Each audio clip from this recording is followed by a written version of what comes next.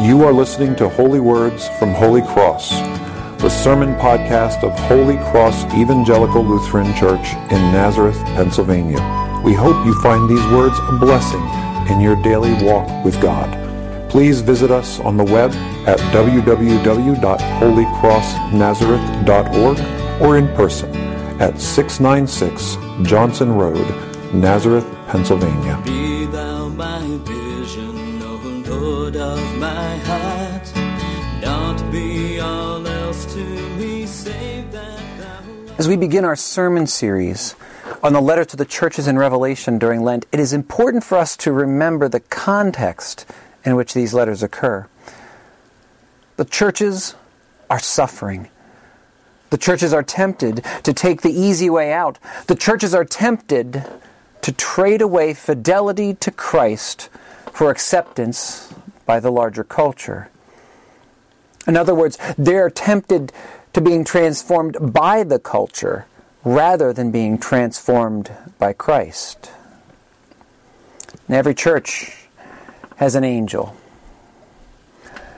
And God sends an angel. That is, the word angel just is the Greek word for messenger. God sends a messenger to His churches, to His beloved, because they are His beloved. See, although Christ has some harsh things to say to these churches, it is because He loves them and seeks to correct the things that will deprive them of life that He says them in the first place. Now, the angel's words are meant to inspire metanoia. And that word, the Greek word metanoia, or repentance, as we would say in English, literally means a change of mind or to turn around.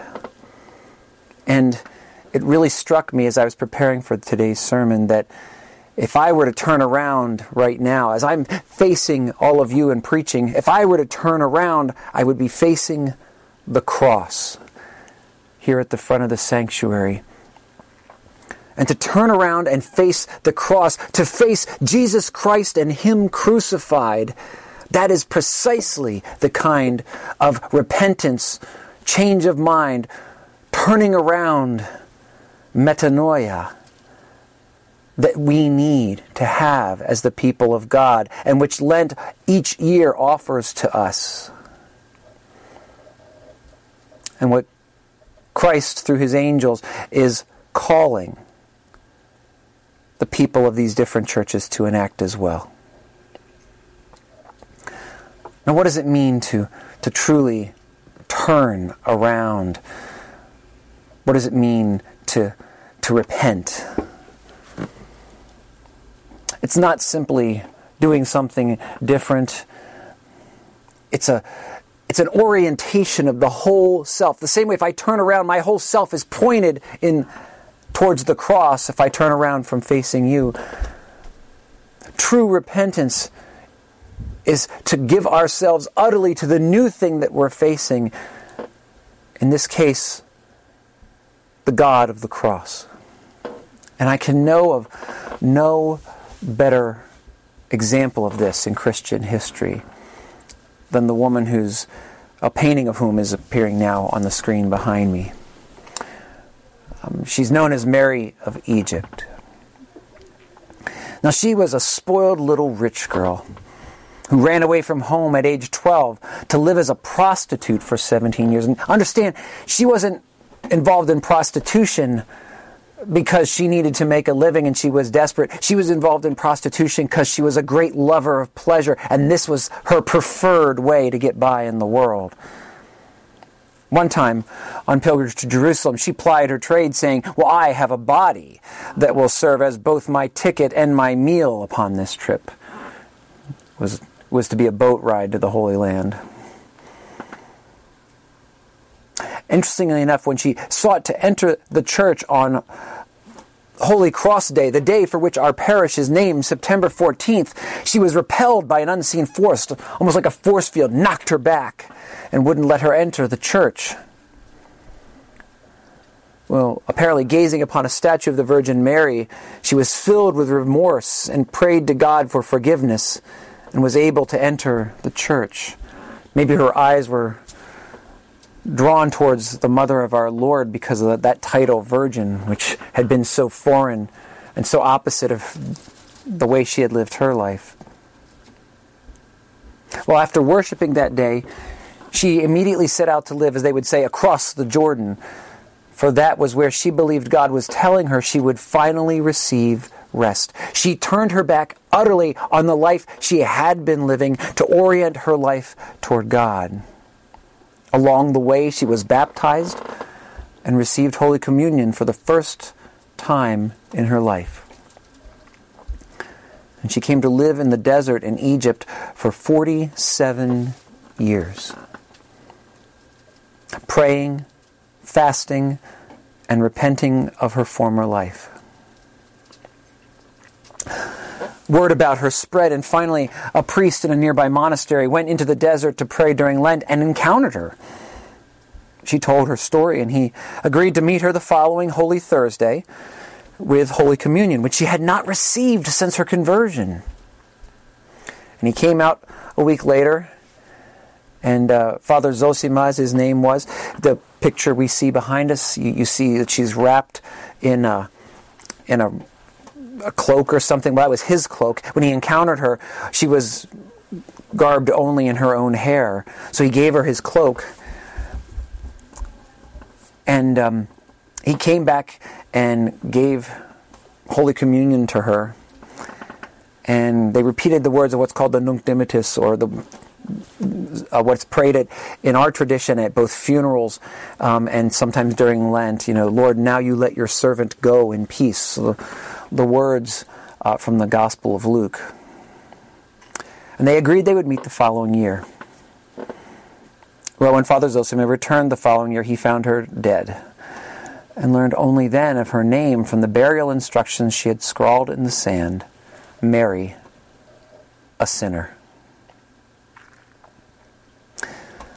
Now, I'm not suggesting that your or my repentance will entail us heading out to the desert in Egypt, but it should involve as radical a turn of mind, as radical a reorientation of our lives toward the God of the cross as Mary's did. Do we have the courage to convert, to repent so thoroughly as this poor harlot from a backwater of the Roman Empire? It will not do to say to ourselves that we are not so great a sinner as Mary. For as you feel the mark of ash upon your forehead this day and hear those words of Genesis, remember that you are dust, and to dust you shall return. Please, please know this. Jesus Christ did not come to make bad people good. He did not even come to make good people better. He came to make dead people live. And it is this Christ who calls us into our Lenten journey. This is Christ as He really is. Not gentle Jesus, come and squeeze us, but the real, strong to save Christ. Because it's only the real Christ who can really save. And in our metanoia, in our repentance, we will be transformed. Not from good to better or bad to good, but from life to death. And in being so transformed, more and more become in the image and likeness of our Lord Jesus Christ. Not only forgiven of our sins, but learning to love the things that God loves, so that we may let our light so shine before others that they may see our good works and glorify our Father who is in heaven. Will you please join me for a word of prayer?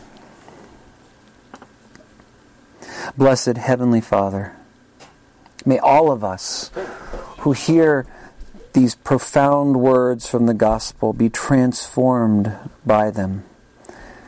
May the example of Mary of Egypt inspire us to